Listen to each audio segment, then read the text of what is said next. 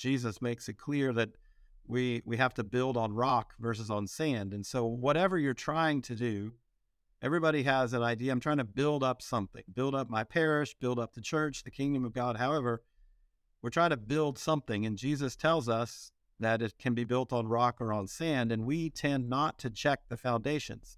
We tend to presume that the foundation is rock, but that rock is Jesus. That rock is disciples. So if the people involved are not disciples, then as a pastor, the people you're counting on are not going to be the foundation that allows for growth. So we have to step back and first examine the foundations before we move ahead in what kind of building we hope to produce. Welcome to the Huntley Leadership Podcast, helping leaders be a positive catalyst in the people they support, the organizations they serve, and the communities they live. This podcast will make you think, laugh, and grit your teeth with new determination to make your parish or business a place of transformation, passion, and purpose. If you're still breathing, you are powered for impact. Welcome back to the Huntley Leadership Podcast. My name is Ron Huntley, and I am your host. I'm excited to be with you today as we dive deeper into the whole concept of strategic thinking and how we bring that to solving problems, how we use that to grow and impact the kingdom of God. I'd encourage you to head over to the website, check out our blogs. We have a new blog section there. I'm excited about that, just to provide more support as you wrestle with issues of leadership in the work that you do. Today, I'm blessed to have Bishop Erik Pohlmeier with me. Bishop Erik is from the St. Augustine Diocese in the United States. Bishop Erik, welcome to the show. Thank you. Yeah, glad to be with you today. Tell us a little bit about being made a bishop this year, or 2022, sorry. 2022, Yeah. yes, a little under 9 months ago. So it was quite exciting, an opportunity I'd never imagined. And if you ever hear the stories of bishops, the call that announces it comes out of the blue. The Pope's representative in the United States calls with no warning, and in a matter of seconds says, well, the Holy Father wishes you to be the bishop of a particular place, and you hang up and know that your life is forever changed. I think it was probably the only time in my life I had to remind myself to breathe again after the conversation ended. And then it turns into a whirlwind that I hope will end at some point, but hasn't quite yet. That's true. You become a priest, you discern, you go to the seminary, you're discerning the entire time you're in seminary. There's all kinds of phases. But boy, when you become a bishop, it's like right out of the blue. I never thought of that. There's no discernment. There's no preparation. It just, bam, there it is, and off you go. I would say there's plenty of discernment. You're just not part of it. That's true. Yes. Yeah. That's well, right. that's wonderful. Part of what makes me say yes is trusting the discernment that was going on ahead of time. Yeah, it wasn't your idea. That's beautiful. Well, congratulations. And I'm really excited. We'd touched base. We connected because one of our team members came across the document that you created when you were still a pastor at another diocese. Is that correct? And tell me a little bit about that. She was just so impressed because she too has a strategic mind, and she just thought, oh my gosh, we've got to meet this bishop. His strategic approach to problem solving and creating vision was really inspiring. Well, I was glad you reached out, and glad that somebody's new coming across that document, because it wasn't a joy to work on it. So I'm a priest of the Diocese of Little Rock, which is the whole state of Arkansas. Neat. Arkansas is one of those not very Catholic states, so the whole state is spread out with small pockets of Catholics around, and I was a pastor there, a priest for 24 years before becoming a bishop.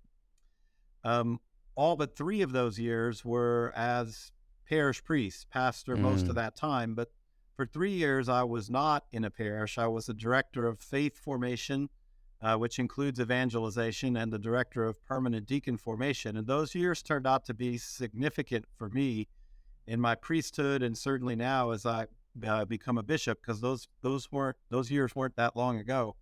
So as a priest, I felt frustration at feeling like things I was doing weren't reaching people deeply enough, that there were a lot of people that were nominally connected to their faith, and I didn't question so much their sincerity, but just for some reason that a deeper awakening to the riches of their faith wasn't there, that there was some kind of spark that they had that brought them to come to the church, but in a minimal kind of way. And so there's that constant longing of a pastor to connect with people more fully. But I would always end up frustrated, not only at that feeling, but at seeming inability to dig into what could be done about it. That I might start to think about it and then be pulled in a million directions, and then time goes by and I hadn't really made any progress on that. So I was grateful when the bishop in Little Rock assigned me to be the director of faith formation. At first, I was leery of it, and in the sense it was new. I had only been in a parish, never really imagined anything other than that, and didn't know how to go about starting the job in the first place.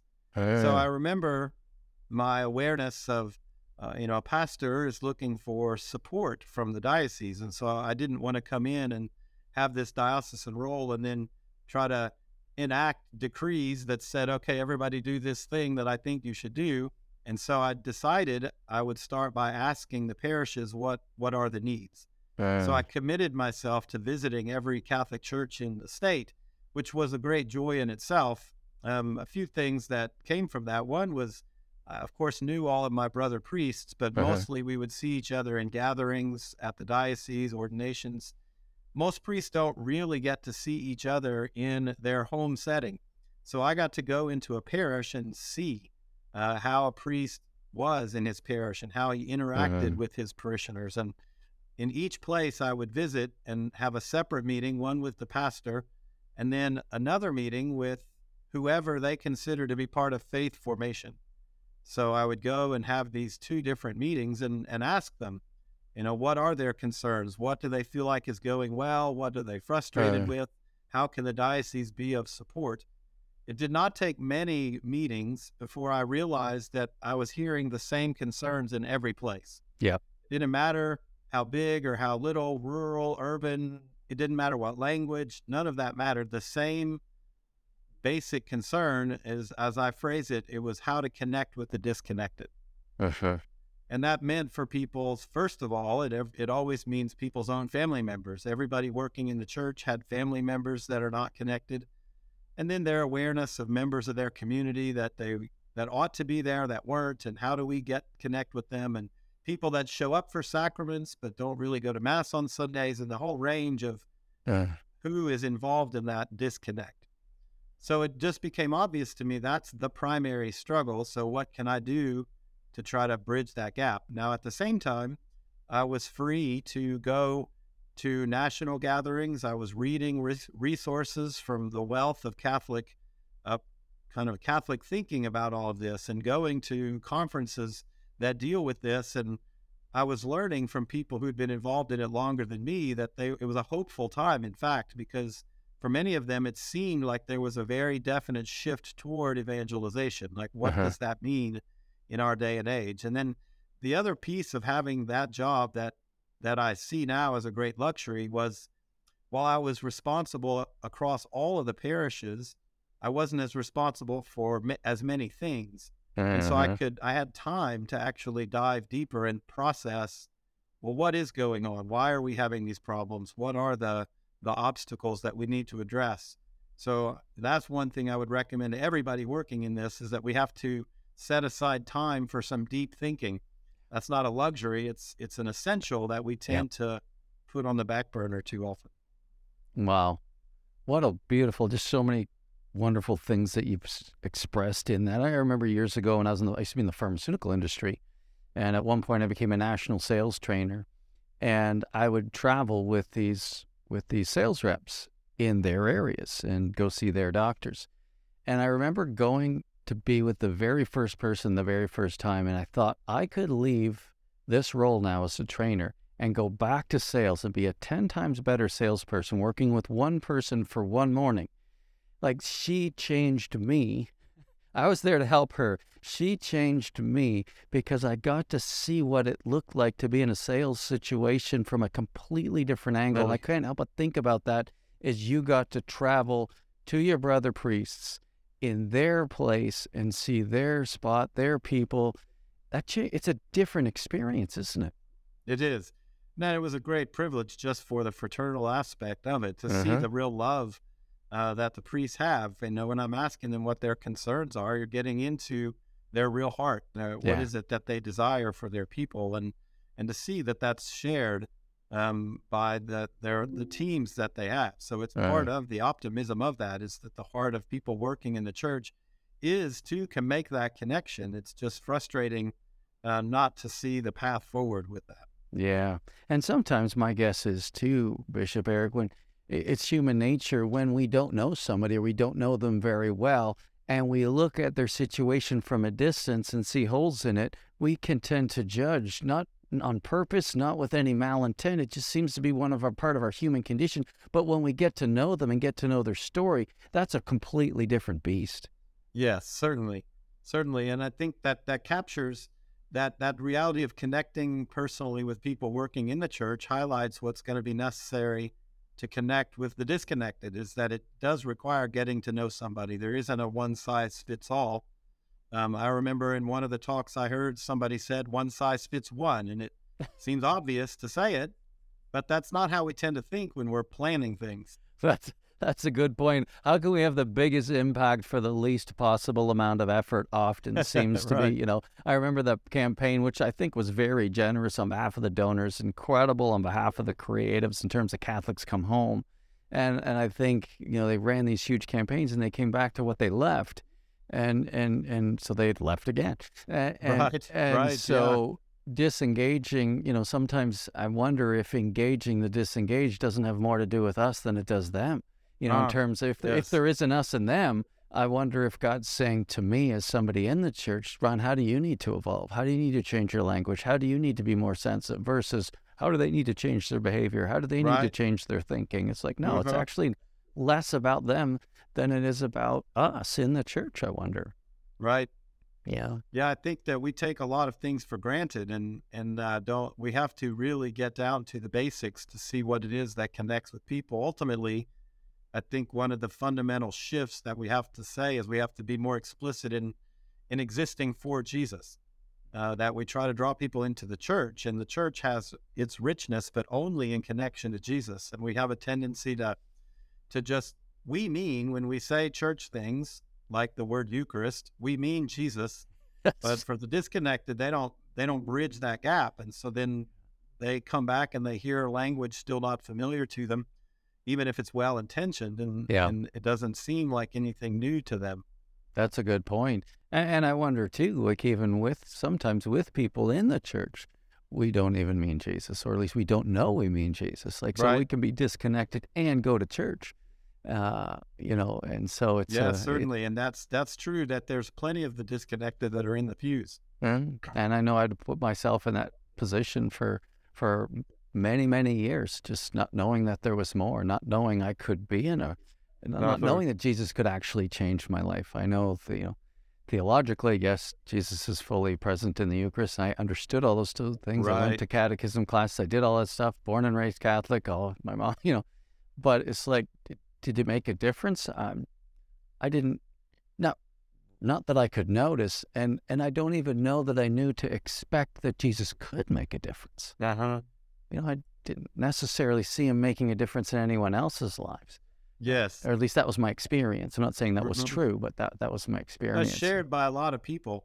Um, But then ultimately, if we're going to talk about strategy in the life of the church, the only strategy that has ever worked is individuals sharing their life with Jesus with other individuals. No other strategy has ever worked in all of history. so let's talk a little bit more because I loved your dog because it really did. The whole starting point was encountering Christ, like getting to know Jesus. And so tell me a little bit about that process because it was funny when before we started recording, I was talking about, what was it like to be on that team that created that document? You're like, I was the team. It's like, holy smokes. So with that context in mind, tell me a little bit what that was like putting that together. Well, so you mentioned that document, so a little background on that then is so as I was visiting the parishes and then going to the national conferences and having time to organize my thoughts, then I needed to start writing down what that was, and I wanted to try to give something that to parishes that could help them go through their own processes.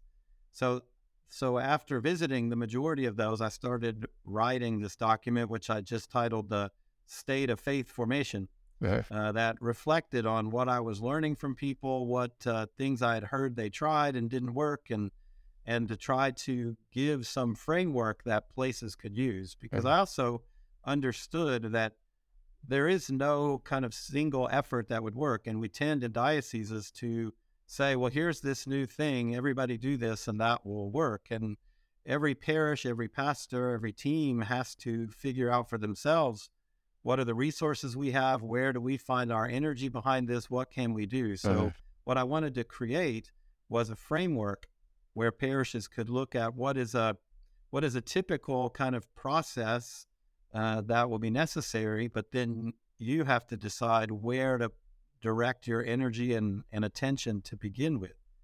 And there are lots of ways that was articulated. One of the things that I discovered was that most parishes were beginning to be aware of the wealth of Catholic resources out there. But the problem with the wealth of Catholic resources is that it's overwhelming. You look at all these things and each one of them is good on their own. And it's hard to know, well, where do we start? It's like being at the grocery store in the cereal aisle. There's too many options. We get paralyzed. So I wanted to try to narrow that down for people and to say, well, what is it that you're trying to accomplish? And here are resources that would accompany that. And there's a lot more resources even since that document was first published. But to try to take what I found to be the same ideas, but articulated in different language, depending on which organization you were reading. And so I wanted to capture it in a way that made sense to me and hopefully I could share with other people. So to try to have a logical approach to what are the stages that would be necessary for growth individually and as a parish strategic plan. So my hope was to try to capture those ideas and also to try to highlight that we skip certain steps that we presume are in place when they are not. And I think one of the images I like to use is that Jesus makes it clear that we have to build on rock versus on sand. And so whatever you're trying to do, everybody has an idea. I'm trying to build up something, build up my parish, build up the church, the kingdom of God. However, we're trying to build something. And Jesus tells us that it can be built on rock or on sand. And we tend not to check the foundations. We tend to presume that the foundation is rock, but that rock is Jesus. That rock is disciples. So if the people involved are not disciples, then as a pastor, the people you're counting on are not going to be the foundation that allows for growth. So we have to step back and first examine the foundations before we move ahead in what kind of building we hope to produce. That is so well articulated.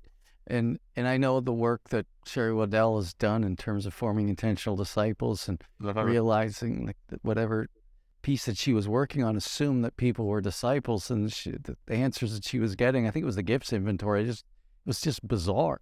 And because she was finding in the interviews that people didn't have a relationship with Jesus, and she was shocked, right? Especially coming from a different tradition. And so then going back and the numbers that she was able to uncover was really shocking. And to your point, that's the foundation piece. So often, actually I interviewed a fellow named Father Pierluigi, spent 18 years being a formator before he became a pastor. And then in his work as a pastor, it's just a wonderful story of breakthrough and learning and growing and trust and involving with people, helping him learn how to become a pastor. But I asked him, what would he do differently if he went back to being a formator? Like, what has he learned through this season of being a priest? And his answer surprised me. He said, I wouldn't assume that the people that are in the seminary have a foundational relationship with Jesus. And as formators, we assumed that. But now that I've been a pastor, I realized we've made all kinds of assumptions for these young men that wasn't fair. And then they would find themselves in situations where they would be letting people down or disappointing them, but it's because of the assumptions that we were making as formators. And I just thought, wow, I didn't imagine, but why would it not be just as true there as it would be in any parish, right? Well, and I find that when we talk about that need to be disciples, I find it's less that people are not disciples, it's that they have never had to articulate it. So they've experienced Jesus in some way. Right. And there's a spark that's there, and it's real, it's authentic, but we don't articulate it. And that's part of what formation should be, is that you have to dig in enough to be able to articulate what your faith really is. Because I find people have it. Me too. But they don't know how to articulate it, and so it doesn't become attractive. Right. Because I would have people come up to me when I would visit parishes for masses, especially on the weekends, and they would tell me about their children that don't go to church anymore. And so I would ask them, well, have you shared your faith with them? And the answer I got almost universally was, well, I tell them they should go to church. So I had to start, and it was interesting because during those 3 years, since I didn't have a parish, I was called on to substitute for priests frequently. So I was in different parishes all the time, and I ended up basically giving the same homily every week in a different location. And it revolved around that question of being a disciple. I remember in some of the materials I was using to focus on the kerygma, there was a question of, well, what difference has Jesus made in your life? And so I would build a homily around that question, and you can see people, they're not ready with an answer to that. Catholics who would say it's true aren't ready to explain exactly how that's true. But then I also realized that because they weren't sharing that with other people, before they ever share it with some stranger they meet, they have to share with the people closest to them already. Amen. So I started asking that question in the context of a homily, and then I would follow it up with a question that said, so now, if you are a parent, do your children know your answer to that question? And then you would see people kind of stiffen up in the pew because they would see at the same time that no, but they should. And I knew it worked when people would walk out after Mass and say, okay, Father, I'm going to go call my kids. And so they started to realize that it's a different step. So I think it's there with people, but part of our formation of our staffs and our volunteers and all of that is to guide them to articulating it, because in putting it into words, they find it deepening in their own life. Oh, you're absolutely killing me. That is so true, so beautiful. And that is my experience as well. May I ask you, and feel free to say pass, we'll leave that for another podcast or what have you, but at what point in your life did you feel closest to Christ, or did your relationship with Jesus actually change your trajectory? Not necessarily your vocation story, right, but your encounter with Jesus. Now, they go together in my case, so sure. I've certainly reflected on this a lot, and I want to, another resource that I'll use to kind of comment on this, Pope Francis, in writing Evangelii Gaudium, he talks about the possibility of newness in evangelization, and he has this beautiful quote, I think it's in paragraph 11, where he talks about new ways of speaking about the faith, new meaning for our society, and all this newness he attaches to what he describes the original freshness of the gospel. And I believe that's the moment where the power of the gospel becomes personal. You take ownership of it, you have an awakening to it.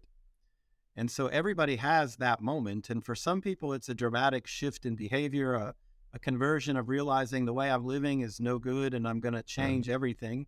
And that's dramatic and it's powerful. But for other people, it's less dramatic, but it's not that much less significant. Amen. And in my own life, I grew up in a very Catholic environment. My family very involved in the church, and I never had an issue with that. But that also meant that I never took real ownership of it. Right.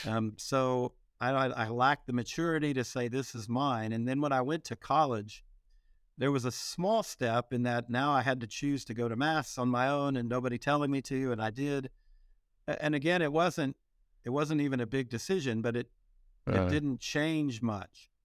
But then I had this moment of awakening that I would just say was really a discovery of the power of conversion in the present day. Without realizing it, I had just kind of presumed that the work of conversion and miracles and the work of Jesus was something that was real, but it happened a long time ago. Right. And I started learning about people's conversion in their lives and about miracles that people experienced. And I realized the power of the gospel is happening today. How did you start learning that? Like, where did that come from? Reading, as I was going to conferences, and my family again was involved in the Yeah, your church. dad was a deacon, wasn't he? I was hearing people talk about it, and my grandmother was always trying to get me to read things because she was that Catholic that read every Catholic thing that came in the mail. And so I started reading more about these stories, and it just this moment of awakening that this is happening now. And so that would be my original freshness. Now, it didn't change my behavior much. I went to Mass before that and I went after that, but it caused a shift in the way I looked at it. And I would say probably the biggest change was in how I prayed. I started to make prayer a priority, and it was in college. And so like many people, I would pray.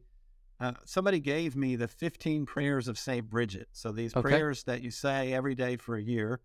And I was of the kind of personality that if I was going to start, I was going to finish. So I was committed to doing it. But in college, the end of the day can be any early AM hour that you might imagine. And I started to realize that wasn't working so well. And so I started to look ahead and say, well, I know if I'm going to be up too late tonight, I'm not going to want to do it then, so I'll do it at lunchtime. So just started organizing my prayer around my day, around my prayer instead of just at the end. Wow. And so it just opened the door for God then to kind of bring more explicitly that cultivation that had been done by people in my life up to then. That is so beautiful. It's fun hearing you talk about your family and their faithfulness and just almost like the incubator of Catholic. It's just so beautiful. And your grandmother, you read everything that was Catholic, trying to get you to read. And it sounded like her promptings worked because you started eventually, yes. Yeah. And that really opened you up to something new. Praise. That's just so beautiful. And that's all it takes, isn't it? But the shift began when, if I hear you correctly, Bishop Erik, is the shift began through the reading, this revelation, and then you started to integrate order into your life, to prioritize Jesus, to prioritize your intimacy with God. Yes. And that was like the jet fuel probably for everything that came after. It did. And, I finished that year of saying those prayers, and now I had this time in my life of prayer. And so I thought, I need something else. And so I got one of those Bibles that was laid out to read the Bible in a year. So the second year I did that. So 2 years of having that become stable in my life, that opened the door for God to speak in my life and in my vocation. But then it also established a habit of prayer that's just grown as formation came through the seminary. And I think, going back to the phrase of Pope Francis, the original freshness of the gospel, I think part of what's so important about that is that when we awaken to God, that it does not mean that that's the moment that God started calling us. Amen. He was always calling us all along, but it was never penetrating our hearts. So that means that whatever that original freshness was, that was the thing that got our attention. But it also means that is probably kind of a reservoir of grace that remains untapped for people. If you don't articulate what that original freshness was, probably there's some work of God in your life that could benefit you today. And that's where I think the newness that Pope Francis talks about, that you experience it, but then becoming aware of it, it allows that voice of God that spoke in your heart at a time in the past to give you the perspective on the present moment. So I used this in a talk one time, and at the end of it, a woman came up and she said, I realized that my original freshness was this tree branch in my yard, that there was some turmoil in my family. And when things got to be too difficult in my house, I would go outside and climb this tree, and that's where I found peace. And now I realize that was God kind of protecting me in that difficult moment. She said, I need a lower tree branch than I did then, but I need to find my tree branch back. That's so beautiful. That's a nice anchor, eh? Yeah, that's so beautiful. That's one of the things when I coach priests sometimes in groups, one of the very first questions I ask them is their encounter story. The video's all about that. Because if their vision comes out of their encounter story, or that freshness that you're talking about, that newness, then it reignites and it re-inspires these pastors. But it's so funny because most of them will say, nobody's ever asked me. And so wouldn't it be cool if we all did what you're doing in terms of, Right. hey, let's make that normal, that if you're a part of this parish, then somebody's going to ask you, hey, tell me about your encounter story. When did things get fresh? When did things get new? When did you realize something beautiful was happening and it changed your trajectory? And if we can, all of us in a parish begin to expect to ask those questions. Like, I love going to conferences and to be able to say, if we were sitting at a table, oh gosh, you got to listen to Bishop Erik's story about his, hey, Bishop Erik, share your story. And when I'm at a table, because I ask people that, I know their stories. And so I get them sharing them over and over and over and over again until it becomes normal. Well, to go back to the idea of the parents, what I tell parents then is, so you need to clarify your own original freshness. What is that moment in your life? And then I want you to call your kids and say, look, I feel like I haven't ever really shared my faith. I'm sorry. I've been judgmental. Yes. I'm always pressuring you. And I realize that that's not helpful. And I just want you to know I'm sorry for that pressure. And then I tell them, wait for a moment for them to pick the phone back up off the floor again. Make sure it's you. Check the number. Yeah, so like, what is this? And then say, I really want to share with you, like, why this is important to me. Because I think, parents think that their kids don't want to hear that. But what kids don't want to hear is judgment and bossing them around. But we never reach a point where we don't care about what's going on in our parents' life and heart. Amen. And so to say to your child, like, I want to share why this really matters. If you've prefaced that with an apology for bossing them around and judging them, they're going to be very interested in what's really going on. And then to go to Sherry Waddell, as you mentioned, I think her great critique is that we don't appreciate the delicacy of those early thresholds. Right. So we have to share what's going on in us and then give less than we would want and let them kind of soak it in and drive the next questions about, tell me more about that. But if we approach it with people that way, the people closest to us, they're going to want to know, especially children, because that, as a priest, I can tell you from hearing confessions, people never reach the point where they don't care what their parents think.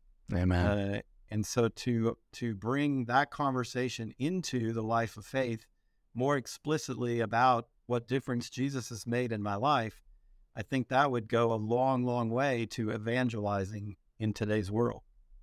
That's absolute gold. You Bishop, you said the whole idea of, being a pastor for as long as you were, the bishop inviting you to take a role of the diocese, it allowed you the time to refocus and to go back and have conversations. If after those 3 years you were invited to take a parish again, how would you be different? How would you have been different? Yeah, I was, in fact. So after those 3 years, I was back into a parish for a couple more years before becoming a bishop. So I did have the opportunity to try to work on that. And I would say that the first thing I would recommend is that you have to commit to going slow, first of all. Because we have to help the people that we're counting. A pastor is counting on a lot of people. He can't do all of it himself. So he needs to invest in helping those people be the foundation, which is a disciple. And people don't just jump right to being a disciple. I think that you can be a disciple in the sense of the personal commitment to Jesus, but to be a worker in the church, a missionary disciple, as we say, that takes formation to be able to share what is in me, to be able to give a reason for the hope that is in me. That's not a simple conversation. So we have to be more aware personally, and most of us don't have that self-awareness. Then we have to share it in a lot of different contexts, because how you share your original freshness is very different if you're sitting down over coffee with a friend than it is if you're, standing at the cash register at Starbucks. So those are both contexts where we should do that, but we have to practice how to do that, and the practicing of that conversation takes time. So as a pastor, I think the approach, so I was there for 2 years, and I feel like I was still in the foundation building mode, right, of making it the norm that the people I was counting on, the people who are trying to carry on ministries, get into the habit of identifying their own version, their own story of faith, and sharing that with people in different settings. So we were starting to build that up, and before launching into any larger effort, felt like it took a critical mass of people capable of really articulating that. So another example I would use with parishes would be to highlight the importance of this time and the need for formation. So say you had a diocese where you had so few priests, you were going to have to close a bunch of parishes, and obviously that is happening. Yes. But then right as you were about to, 20 young men came forward and said, "No, we'll be priests." Well, you would celebrate that and you would be thrilled, but you would not say, "Okay, we'll go in that parish now because we don't want to close it." You would say, "That's great, but you still need your 8 years of formation. Right. We don't want you in that parish until you've had your formation." So we would still go ahead and close those parishes while we did the work of forming those young men to be priests. So I think that's true in general, that formation takes time, and we shortcut that time to our own detriment. It doesn't get us there faster. It prevents really the building higher that comes with that foundational rock. So it sounds like that time doing the work with the bishop for the diocese and connecting with your brother priests really helped you understand how important that piece was. Did you have a tool that you were using to implement that, or was it just one-on-one time and how you'd schedule your time through the week? Like, how did you mobilize that? Yeah. Yeah. So I think then I try to point people toward resources, and help them be strategic. So I mentioned there's so many great resources, and a lot of parishes were using them. And so I would ask people, "Well, why did you use that?" And the answer was, well, whoever made the decision came across it and thought that was good. So there was never a strategic reason for using it. And that's no criticism of what they were using, but they weren't matching the resource to what they felt the need was. Right. Because they just looked at this need as this kind of massive thing. So let's get started. Chip away at it. Instead of saying, well, where should we really employ our resources first? So in the building up of disciples, I would say there's a couple of things that have to happen. One is the whole notion of the kerygma, and helping people be able to articulate that. And so there's various kerygma retreats and resources out there for getting people to articulate that. What did you use? So I used a lot of materials from the Diocese of Green Bay. So a lot of what I had in Little Rock, I had gotten, there's a woman, Julianne Stans, there that I met at some of these conferences, and she had done a lot of work in developing resources that really resonated with me. And so we would use those, and the Kerygma retreat that she had developed, I would use. And then eventually the Siena Institute with Sherry Waddell, they created their Ananias training. So they started with the called and gifted charism work. But what I felt like was missing from a lot of national resources was the training in one-on-one. And the training that was there tended to focus on the more long over coffee conversations, which are great and they're needed.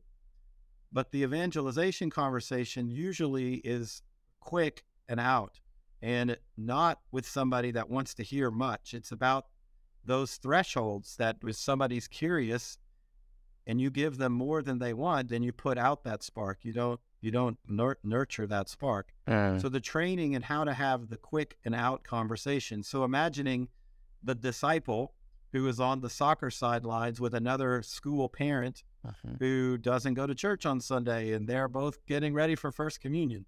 So what does that conversation look like? That's very different than the sitting down and having an intentional discipleship conversation. Both are necessary. But I felt like the Ananias training starts to get into those initial sideline conversations. So starting with helping your people closest to being disciples articulate the charisma in their life, and then giving them some concrete training on how to have the conversation in different contexts. And the more people trained like that, then the more flexible you can be in how to engage the different aspects of parish life that already exist everywhere.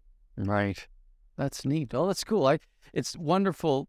I hear the conviction. I hear the learnings of that time that you got to shift your focus as a priest, and then to be able to be convicted on those things, and then to be able to find tools and connections through networking that you were able to employ and start to experiment with. And then that's just beautiful. I just love, it's just so intentional. It's so purposeful what I'm hearing from you as a priest in terms of the impact you're trying to have, and the search for tools and people and information and ideas and books and resources. There is a hunger there that's seeking to be. And it just takes time. I think patience is a key thing. We want to fix it all yesterday. Right. And we didn't get here quickly. We've gotten here over generations, and the building up is going to take time. So Bishop Erik, tell me, how does that, and again, thanks so much for the insight into that evolution in terms of your faith and your influence through your priesthood. How did that prepare you for becoming a bishop? Tell me a little bit about that. I know that's a big surprise when you get the call, as we talked about earlier, but then, and also, a whole new level and way of living out influence in your vocation as a priest. So tell me a little bit about your transition into being a bishop. Okay, well, so I will say that the principles that I learned are the same principles no matter what scale you're operating on. So whether you're trying to influence your family or a parish or a whole diocese, the same principles apply. And in the document that I wrote, I included, what is common language for business leadership about spheres of influence. And I feel that that's a strategic piece that's too often overlooked, that we want to reach the whole world, but we don't actually have influence over the whole world. And so the only way to expand our influence is to have an influence on who is within our sphere. Amen. And that's true, again, regardless of the scale. Yeah. So becoming a bishop versus being a pastor doesn't change that. It means I have to assess what is the influence that I have here in this context. And then I have to focus my energy not on where I hope this will be years down the road, but on the initial steps that are necessary. So those same steps I just described about articulating your own conversion, the charisma in your life, and then learning how to share that with people. So as a bishop, then my job would be to say, well, who are those people that I have an influence with? And then I also have to accept the fact that not everybody's going to adopt this equally.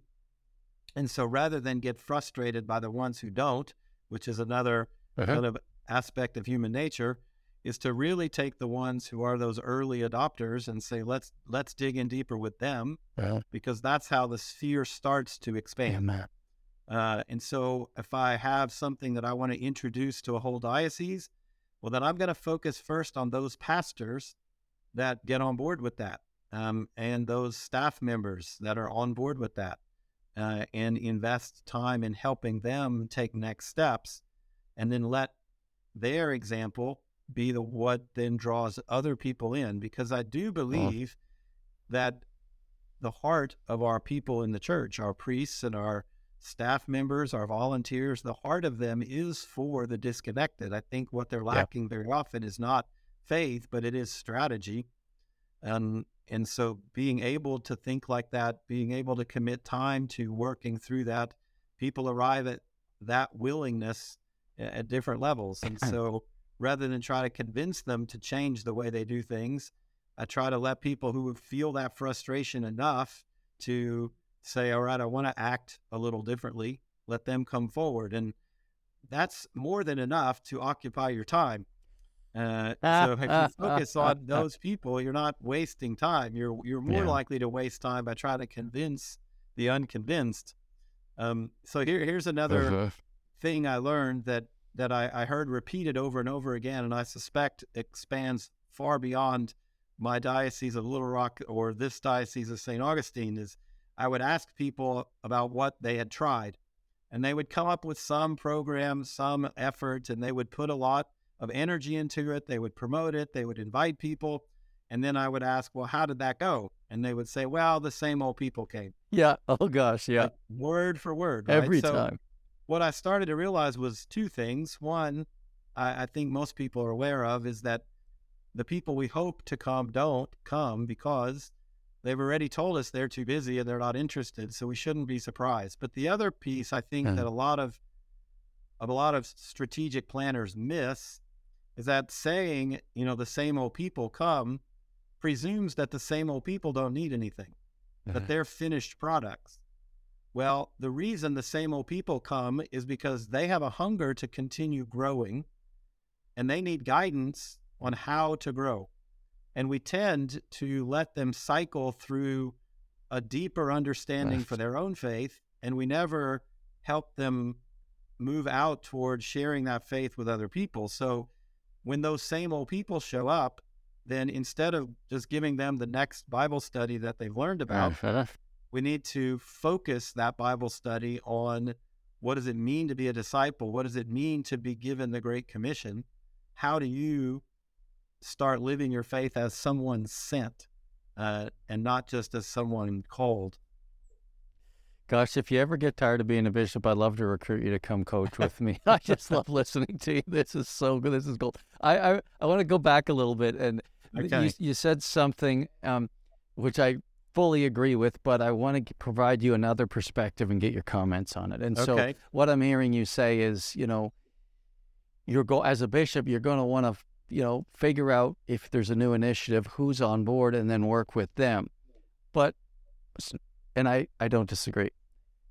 And there's a really strong pull from other people who would say, well, no, I have a responsibility to shepherd everybody, and so I'm going to treat them all the same, because that wouldn't be nice of me to judge that. And so I got to treat everybody the same. What would you say to that? And I mean that earnestly, because it really certainly is something I hear over and over again. Yeah, I would say that that's true. The question you have to ask is about timing. There's nothing you do affects everybody at the same time. And so you're not ignoring the responsibility to the people that are farther away. It's recognizing that in order to reach them, it takes certain things in place. And so I have to use what is within my sphere of influence again. So I'm not, by identifying the sphere of influence, I'm recognizing that those people farthest away are still my responsibility, but I have to move toward them. And I can't move toward them alone. And there isn't enough time in the day to even have a conversation with every parishioner in a parish. And so, yes, you're responsible, but part of being responsible is enlisting the help of others. God could certainly infuse knowledge of himself in each of us individually, but that wasn't God's strategic plan. God sent his son, and his son gathered followers, and his followers he shaped his followers. He sent them out. He didn't even keep all of the followers he initially called to himself. So the design of God is to give the Great Commission and entrust that work to others. So to be a pastor or a bishop, that's the model of Jesus that we're following. No, I'm going to wrap it up there. Bishop Erik, it has been such a treat having this conversation with you. Thank you. I like talking about it. Yes, I can tell. And it's beautiful. It's so inspiring and so logical and so rational. I really believe this podcast is going to be a blessing to so many. Now, before we hit the record button, you mentioned you were recently on a podcast that's hosted in your diocese. What's the name of that podcast? Well, we'll give a shout out there to the Catholic Talk Show. The Catholic Talk Show. It's a group of 3 men, 1 priest and 2 laymen that have known each other for a while and built up a big following. So I got to have a version of this conversation with them not that long ago. That's wonderful. So those of you that want to hear more from Bishop Erik, just head over to that podcast and start listening to those fellows there. I hope to meet them at some point. Again, Bishop Erik, thank you so much for all you're doing and sharing your insights. I appreciate the invitation. You're welcome. You're welcome. So thank you guys for listening. God bless you. Please hit the subscribe button. Share this podcast with a friend.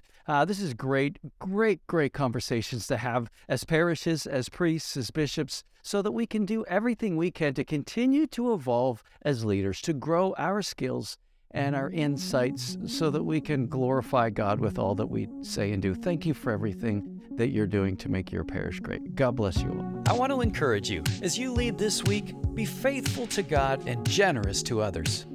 See you next time, and remember, if you're still breathing, you are powered for impact.